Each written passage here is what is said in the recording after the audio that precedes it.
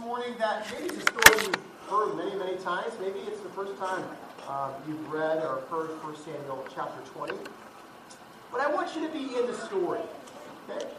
To understand the fear that these characters are going through. Understanding who they should truly trust.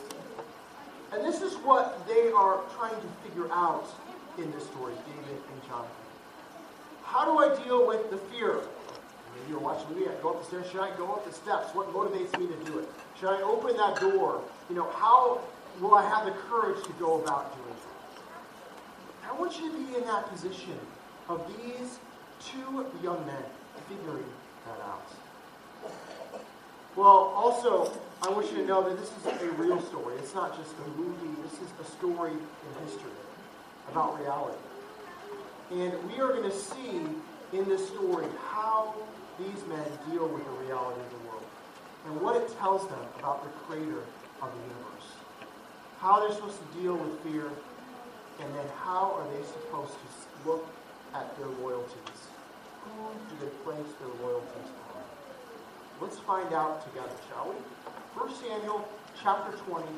Please be attentive as we read God's word. Let's do it. 1 Samuel chapter 20. I know just a little ridiculous. Sometimes reading along with me as I go helps you to do it. Not reading aloud, but just following along as I read.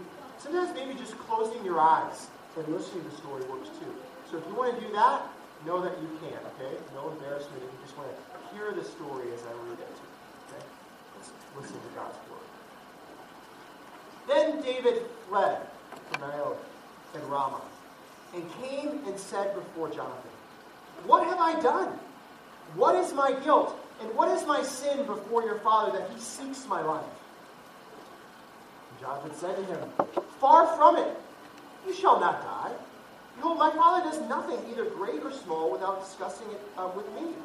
And why should my father hide this from me? It is not so."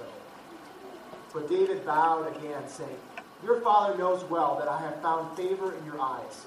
And he thinks, "Do not let Jonathan know this, lest he be grieved. But truly, as the Lord lives, and as your soul lives, there is but a step between me and death."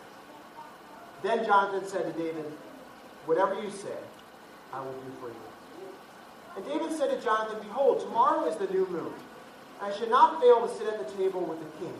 But let me go, that I may hide myself in the field to the third day at evening. If your father misses me at all, then say, David earnestly asked leave of me to run to Bethlehem, the city, for there is a yearly sacrifice there for all the clan. If he says, good, it will be well with your servant. But if he is angry, then know that harm is determined by him. Therefore, deal kindly with your servant, for you have brought your servant into a covenant of the Lord with you. But if there is guilt in me, kill me yourself. For why should you bring me to your father?" And Jonathan said, "Far be it from you. If I knew that it was determined by my father that harm should come to you, would I not tell you?" Then David said to Jonathan, "Who will tell me if your father answers you roughly?" And Jonathan said to David, "Come, let us go into the field." So they both went out into the field. And Jonathan said to David, "The Lord, the God of Israel, be witness.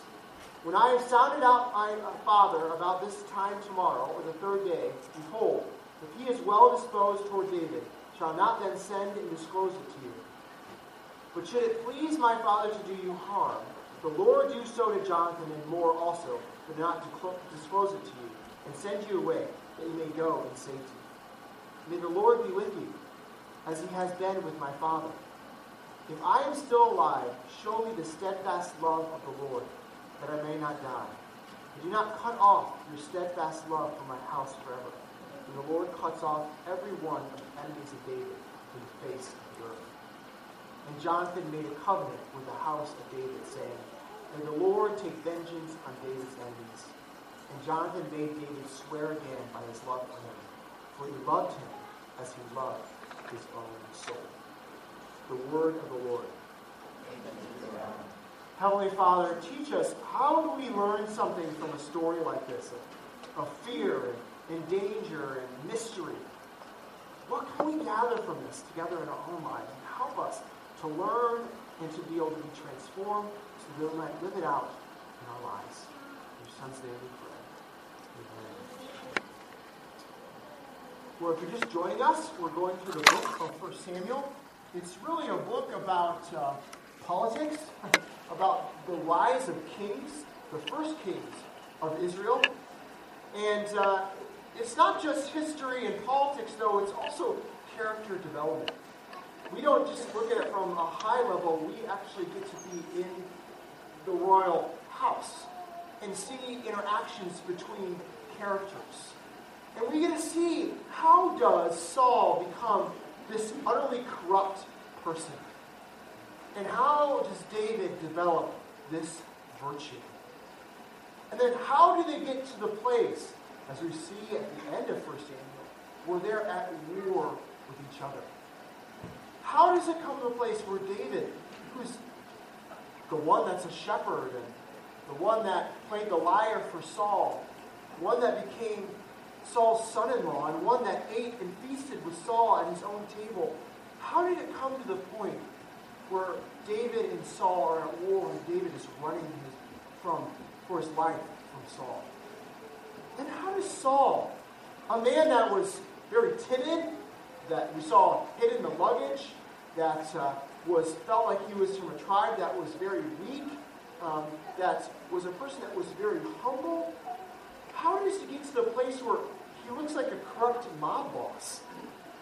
That he does very, very wicked things. How does he get to that place?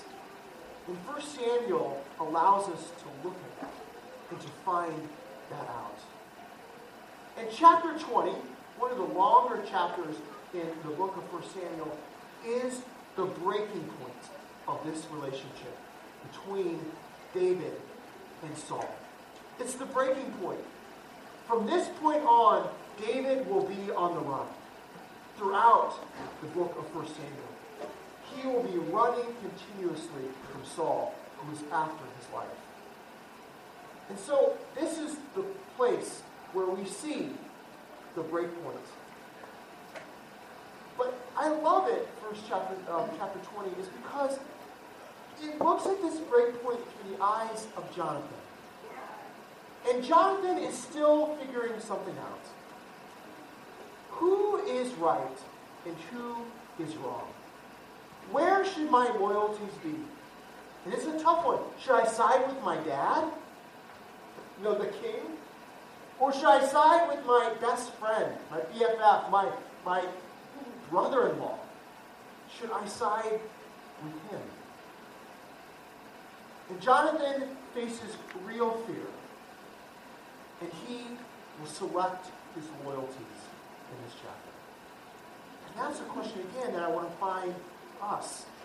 How do we face fear? And how do we select our loyalties? Well, again, let's look chapter 20 in the beginning here.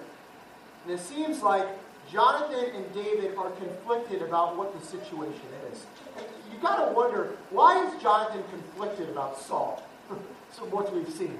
Saul has thrown a spear at David 3 times. He has at 3 times asked other servants to go kill David.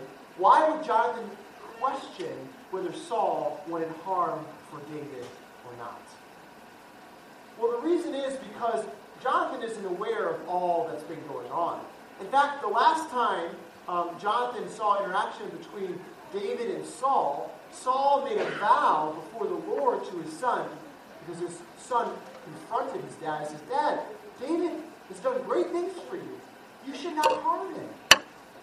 And Saul is convicted and he says, "I make a vow to the Lord that I will not harm David."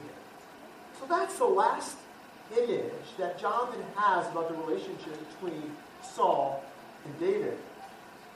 But he is out of the loop, as David tells him. David says, the reason you don't see this is because your dad knows that you're siding with me. He's not going to tell you that he's going to come and try to kill you. You don't see what I see. See, and then David says, I know you want me to be at this feast with you. I know that I am responsible as a family member to be at the new moon feast, to sit at the table with the king, that I am his servant, I am his son-in-law, that I'm supposed to be there. Even though I know I'm supposed to be there, I fear for my life. And I want you to see, Jonathan, it's not wise that I am there at the new moon feast.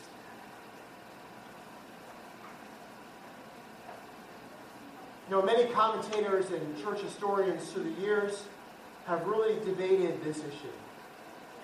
Should David have fear? If he is the anointed one by God, Samuel anointed David to be king, should he not just trust God and go into any situation because God will protect him? He shouldn't run. He shouldn't create this elaborate plan. He should just go because God will protect him. I think there's a prevailing thought, especially in American culture, I feel like, that fear is a bad thing in and of itself. Fear is bad. Okay? That the way that we can progress as a culture and as humanity is that we cast all fears aside. Once you get rid of fear, then you'll have no problems. I do not think the Bible describes fear in that way. I'm going to borrow a lot from Kevin DeYoung this morning, a fellow PCA pastor in Michigan. He's written an article just this last week about this issue. And he borrows from Thomas Aquinas, and I really appreciate it. Aquinas said, fear is not a virtue or a vice. And the Bible shows both positive things of fear and negative things of fear. Fear is a good thing in the sense that it keeps us from wanting to smoke, right? Oh, I'll get lung cancer if I smoke. I don't want to die and get lung cancer. So fear is good in that sense. Fear also makes us not want to run across the street when there's traffic. I could get hit by a car. That's a good thing. But at the same time, fear can be harmful, that it can paralyze us. We can rush into judgment. We can cut corners rather than being obedient to what we're supposed to be doing. Or we can make judgments on people without all the facts. So fear is not a virtue or it's not a vice. It can be used both good and bad. But I do think that fear can do one thing. It can do multiple things, but one thing here I think that we'll see is that fear allows us to take inventory, to deliberate, to investigate, to seek counsel. And this is what David and Jonathan are doing. They're at an impasse. Jonathan says, there's nothing for you to fear, David. My father is not after you. And David is saying, oh, yes, there is something to fear. They're at an impasse. But Jonathan says, he goes past, okay, I want to legitimize the fear that you have and the worry or anxiety that I have. What is your plan? And we see that David lays out a plan to investigate, to find out if this fear is real, if this concern is real. The thing is, I think some of us can be blind, like Jonathan, in understanding people's fears. There's nothing to be scared about. What are you fearful about? There's no problem. I think a lot of times we can minimize people's fears, and the reason they're scared is because we have not experienced what they had. That's one reason. And the second reason, a more theological reason, is because I think many of us can minimize the depravity and the fallenness of the human condition. I think some of us don't realize that people can be really wicked. And they can be incredibly dangerous. That Saul is an incredibly wicked and dangerous person. And many times in our culture say, oh, there's good in everyone. Everyone's okay. No, there are people that seek our harm. And they seek people that we know is harm, that we just don't see. I want to apply this in a few ways, personally, and then from a church, and then from a societal way. One from a personal way, I think many times we minimize our kids' fears, our children's fears. And I can say to my children, don't be scared. There's nothing to be scared about. Rather than actually doing some investigation and actually listening to them on what they're fearful about. And I think as parents, we need to do, sometimes, maybe I'm just speaking to myself, we need to do a better job of listening to where our kids are at. As a church, and I want to speak to these future elders and leaders in the church. Many times as a church, we can be blind to the actions of people towards others in the church. That we say, why are you scared of this person? Why are you fearful of this relationship? That we don't realize, because that other person maybe puts off a good face towards us, that there might be real danger in someone's home. There might be something really for this person to be fearful about. And we need to do a good job of listening to people in our church after they've confronted that person individually to say, listen, this person is not changing. And then when they come to us as leadership, or whoever we might be, that we would listen to them and understand there are maybe real fears. Whether it's at work, whether it's in their home, whether it's their family members. And lastly is this, and I know I might be stepping right into it, but I got to today, so. Again, I love Facebook because it lets me know the pulse of where people are at, especially in the Christian community. I haven't seen so much vitriol against Christians back and forth that I have this week. I've seen quite a bit, not just on Facebook, but in conversations I've had with others, specifically about this debate of whether we allow Syrians into our country or not. And I really think that we, and that passionate Christians fighting each other on this issue. I think we can learn a lot from David and Jonathan here, especially Jonathan. That Jonathan admits, okay, we're in an impasse, but I can realize I could be wrong about this. I could be wrong, David, that maybe there is a true concern and fear that you have. And I want to investigate it and find it out. So I want to speak to people right now. I don't want to speak to both. I'm an equal opportunity offender. I think the Bible is an equal opportunity offender. We'll speak to people to the left a little bit. I'm not saying that everyone on the left is agreeing with this, but that there might be adequate concern of Christians. These are our brothers and sisters that say maybe we should be wary about welcoming Iraqis and Syrians into the country. There might be adequate concern. Don't pounce on me yet. I'm not saying that myself. I'm just saying, will we listen to each other and hear each other and investigate the situation? Okay? Okay? Maybe I've offended some. That's great. Okay? I'll offend the other people a little bit. Okay? But again, I wanted you to see that fear is not in itself bad. Okay? David is taking, and Jonathan are taking inventory. Is Saul dangerous? Should he be feared? And then the passage moves on, and I find it interesting, it's a little bit of suspense. Jonathan says, take a walk with me, David, into the field. And you wonder, is Jonathan going to kill David right now into the field, Is Jonathan really going to side with Saul right now and do this? No, instead we see a very interesting conversation. A reiteration about their covenant love, their promise to each other, that they will be there for each other, that they will, even if they are guilty, they will die for each other, wherever it might be. There's a strong bond between these two individuals.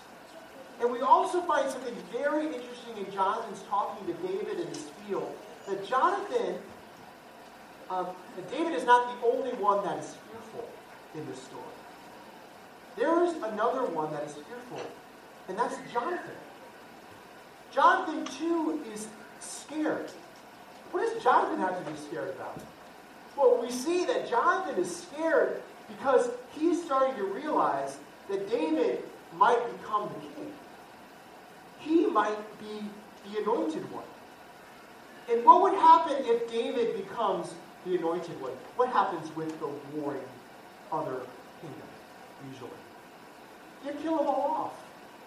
That's what you do. I mean, just look at English history, you know? If there is a warring party, you kill them all off. And Jonathan is worried about this. And he says, David, if you become king, I know what Saul has done. I know that if Saul is evil here in this situation, that it will come down on me too. But remember your promise to me. Remember your steadfast love to me. Oh, I tell you how rich this is. The word is hesed, which is used over and over again in the Old Testament, in the Psalms, in Exodus, and talking to Moses. And it is a picture of who God is. God is what? Slow to anger, abounding in steadfast love, hesed. And here Jonathan is saying, will you, even if I am at enmity with you, my family is at enmity with you, that you will not cast us aside, that you will save my family, that you will love me, that you will be slow to anger, abounding in love, that you will be with us. You see, in the midst of Jonathan's own fear, he clings to the promise of God, and he clings to the promise of the covenant love between him and David. Hear me, as we take inventory of our own fears, and we set up boundaries and ways that we make sure that we're out of danger and we're safe and all those things, even as much as we set that up, and then we still are worried or still anxious, what do we cling to then? You see that Jonathan clings to the covenant promise of God. He clings to his steadfast love. And that is the same thing that we should cling to in fear and anxiety. God, do you really care for us? Do you love us? Are you for us? This is the message of Israel from the beginning. God, do you really care for us? Will you save us from Egypt and bring us into the land? And then when they come outside the land, will you conquer the people that are in the land? Do you really love us? And he brings them in there. And then in the land, there's other enemies that come against them, the Philistines, everything like that. God, do you truly care for us and love us? And then it comes down even to the personal relationships with David and Jonathan. Jonathan saying, God, do you love us? And he is saying that through David. And the thing is, it's not just true for Israel, but I hope it's true for us as we fear or take evaluation of things out there. God, do you care for us? Again, back to the personal. I talk with my daughters when they're going to bed. I take an inventory of their fears. Caroline, Dad, I have really bad dreams. Okay? Let's set up the nightlight. Okay? Let's have some water. Let me rub your back and sing you a song. And still, she is scared of going to sleep. What can I give her then? What do I say to her then? I say, believe, I use the word covenant, right, with my daughter, no. But you believe in the love that God has for you, Caroline. And he will protect you, that he's for you, that he loves you. Do you cling to that? Even in the midst of fear, do you trust in that? Cling to the promise of God. When we counsel people in our church that have set up now boundaries of maybe abusive relationships with maybe someone in their family, or maybe an emotional abuse with a boss, or a friend, or whoever it might be, and we set up safe boundaries now, and then we talk about have you been able to forgive them? What would it look to reconcile? And they say, I don't want to do that. I don't want to go forth in a relationship. I just can't do that. I fear. What do we say to them? Do you remember that God cares for you and loves you? His covenant love for you, and he'll protect you in all places and all times. That he is for you. Will you cling to that? Okay, we set up all the security measures we can. We vet Syrians and Iraqis as they come into the nation, right? But I don't know, God. You say to love the sojourner. You say that I should love the immigrant. You say I should love the refugee. But you know what can happen? They can sneak through. I mean, ISIS could be here. We could have terrorism and danger and all these things could happen. What do you cling to then? Do you believe God's promise? He will not cut you off. He loves you. He is there for you. I love Tozer on this. A scared world needs a fearless church. Church, do we believe the promises of God? And if we believe the promises of God, we should welcome the stranger into our home. We should welcome those from other nations into our lives without fear or danger, because we know we serve a God that protects us in all things. You don't believe me? Hear the words of Jesus. So do not be afraid of them, for there is nothing concealed that will not be disclosed, or hidden that will not be made known. What I tell you in the dark, speak in the daylight. What is whispered in your ear, proclaim from the roofs. Do not be afraid of those who kill the body, or cannot kill the soul. I hope I can convict the people on the right here and the left. There is measured judgment in how we seek this situation. But I hope we would not fear, knowing that God is the one that protects us and He gives us His promises.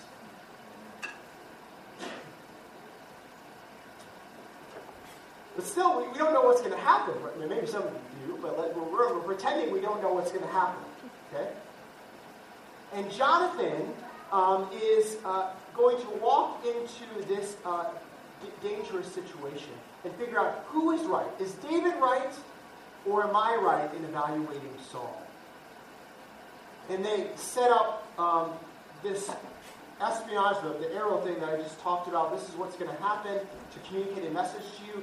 We have to do it this way because it could be such a dangerous situation that if we saw each other, or both of our lives could be in serious danger. And that's why they set this up of shooting the arrows and having the boy communicating to David without words about what is going to happen. And so what is going to happen? Well, let's find out, shall we? Let's read verse 25 in chapter 20. The king, Saul, sat on his seat, as at other times, on the seat by the wall. Jonathan sat opposite, and Abner sat by Saul's side, but David's place was empty. Yet Saul did not say anything that day, for he thought, something has happened to him. He is not clean.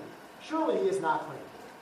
But on the second day, the day after the new moon, David's place was empty. And Saul said to Jonathan his son, why is not the son of Jesse come to the meal, either yesterday or today? And Jonathan answered, David earnestly asked leave of me to go to Bethlehem. He said, let me go, for our clan holds a sacrifice in the city, and my brother has commanded me to be there. So now, if I have found favor in your eyes, let me get away and see my brothers. For this reason, he has not come to the king's table. Then Saul's anger was kindled against Jonathan, and he said to him, you son of a perverse, rebellious woman, do I not know that you have chosen the son of Jesse to your own shame and to the shame of your mother's nakedness? For as long as the son of Jesse lives on the earth, neither you nor your kingdom shall be established. Therefore send and bring him to me, for he shall surely die. Then Jonathan answered Saul his father, why should he be put to death? What has he done? But Saul hurled his spear at him to strike him. So Jonathan knew that his father was determined to put David to death. And Jonathan rose from the table in fierce anger and ate no food the second day of the month, for he was grieved for David because his father had disgraced him. So, You've got to imagine the situation for Jonathan here. He's been asked by David to probe where Saul's loyalty, where Saul's heart lies, if he is really wanting to kill David or not. Now, he probably did not imagine that the anger would then turn on him. You see that Saul doesn't just go after David in his rebuke, he goes after Jonathan. And the language he uses at Jonathan is crass and cruel. I think many of the ESV and the NIV versions try to shield young people's ears or our own ears in the Hebrew language that's used about nakedness here. He's saying, shame be on you, like your mother's nakedness, in a very graphic way he describes it. He verbally assaults his son. And I find it very ironic that Saul talks about the shame of his wife's nakedness, when the chapter just before this, Saul was recently possessed by the Spirit of God and ripped off all his clothes and lived in nakedness for a day himself. That he's saying, shame be on your mother's nakedness, when really the shame is upon Saul. And the shame is upon his reaction in this situation. And Saul reasons with Jonathan. Please hear me. Saul reasons with Jonathan. Jonathan, don't you get it, bro? I've been saying bro a lot lately. I've been hanging around Josh Golaxon too long. So, don't you get it? If David is the king, then our kingdom is out. If he lives, then our kingdom is done for.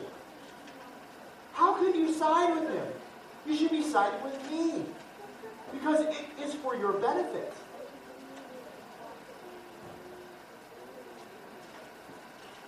And he says very harshly, he says the son of Jesse, not even acknowledging that David is his own son-in-law, is, in the Hebrew it says, is the son of death.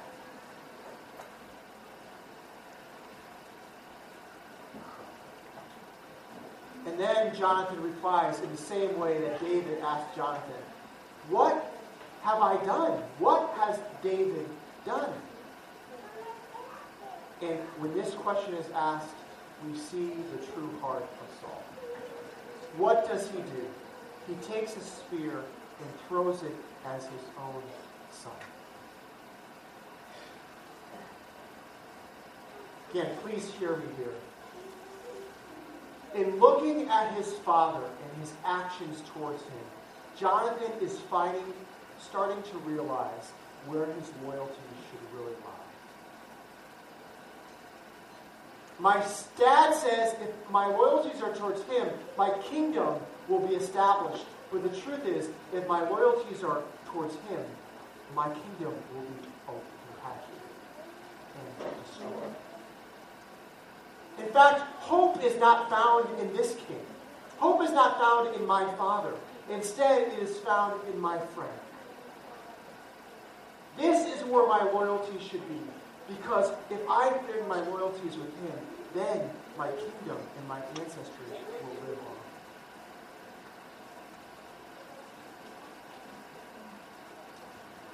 You know, there's great suspense in Return of the Jedi, I think.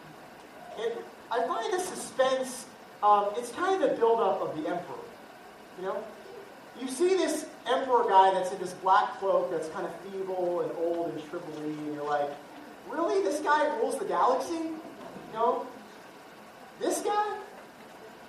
And you see the face-off, right, of Luke at the end of Return of the Jedi when he's in front of the Emperor and his father, Darth Vader, and you see the interaction between Luke and the Emperor, right? And you're like, really? This guy's a danger? The Emperor? This guy's a problem? I mean, he's just saying, side with me, you know, Luke, and it'll be okay, you know? It'll be fine. But then, again, you got to pretend like you've seen Return of the Jedi for the first time again, right? But then what happens when Luke says, I will not side with you? Then just all craziness breaks out. You see in the face of this emperor these bolts coming out of his hand, Like, this dude is freaky. This dude is scary. This guy is dead. And, all this time, like, this guy is not that big of a deal. But then in that picture of Return of the Jedi, you see, if your loyalties lie with him, it is nothing but death.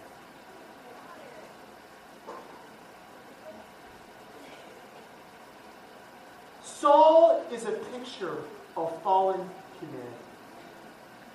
Saul is a picture of the first human, our father, Adam.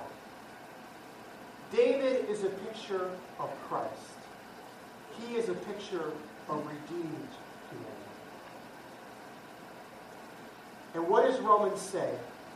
Sin entered through one man and condemned all of us. In the same way, righteousness came in the world through one man, Christ, so that we might have life. What man will you side with? Where is your loyalty?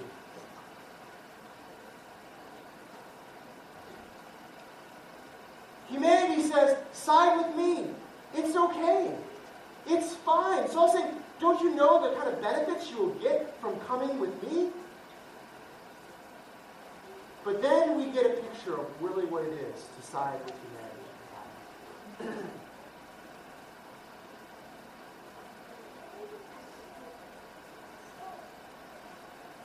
Where are your loyalties?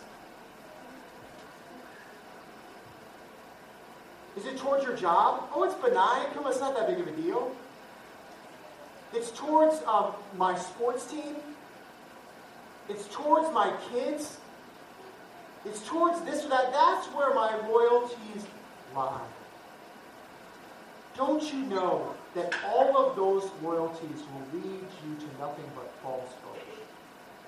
And when you stare them in the face, at their very end, they will lead you to nothing but destruction. Oh, they're so benign. They're not that big of a deal. Finally, we see Jonathan gets a clear picture of who evil is. And just as Jonathan was ridiculed by putting his faith in David, so we as the church are ridiculed by putting our faith in someone that had no place to lie his own head. One that died upon the cross. One that said, I have redeemed humanity, and I am the one that you should put your loyalty towards, because I am the only one that brings life and hope and forgiveness. Where are your loyalties?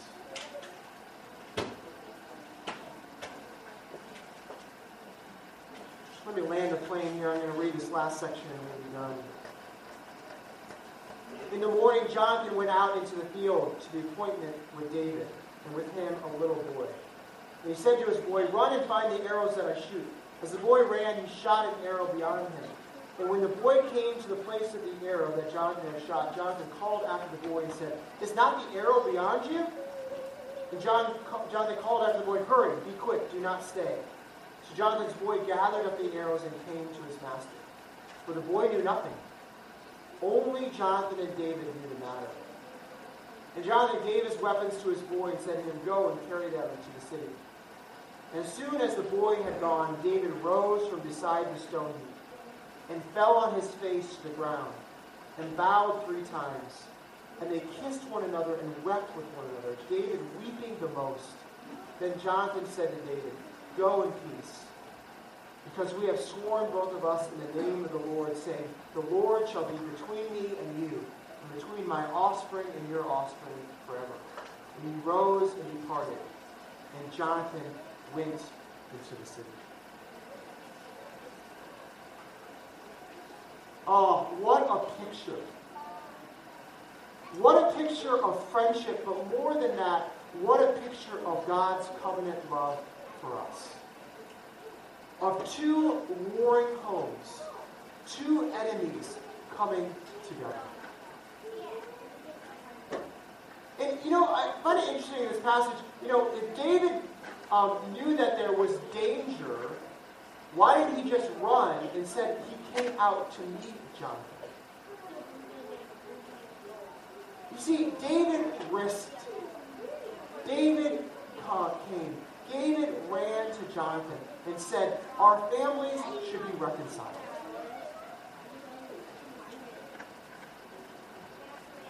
What a contrast. A contrast between spears on one end and kisses and tears on the other. Where should your loyalty be? Towards a God that runs towards us and hugs us and weeps for us and loves us? One that has given his very safety of heaven to come down to earth to be with us.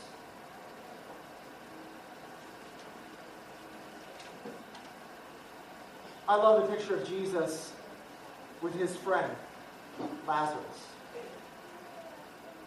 And what happens when Lazarus dies? Jesus weeps. Jesus weeps for us. He weeps for his people. He loves us so great. He says, do not go the path of death, but come to me, the path of life. That is where your loyalty should be. My prayer is that we will side with him. Let's pray. Heavenly Father, thank you for David. Thank you for Jonathan. Thank you for showing us your covenant faithfulness, not just in their friendship, but in your friendship with us, and Jesus coming for us. God, thank you for making a covenant with us, even when we were enemies, even when we were the warring party. You did not forget your love for us. We just pray these things in your Son's name. Amen. Let's stand together and worship.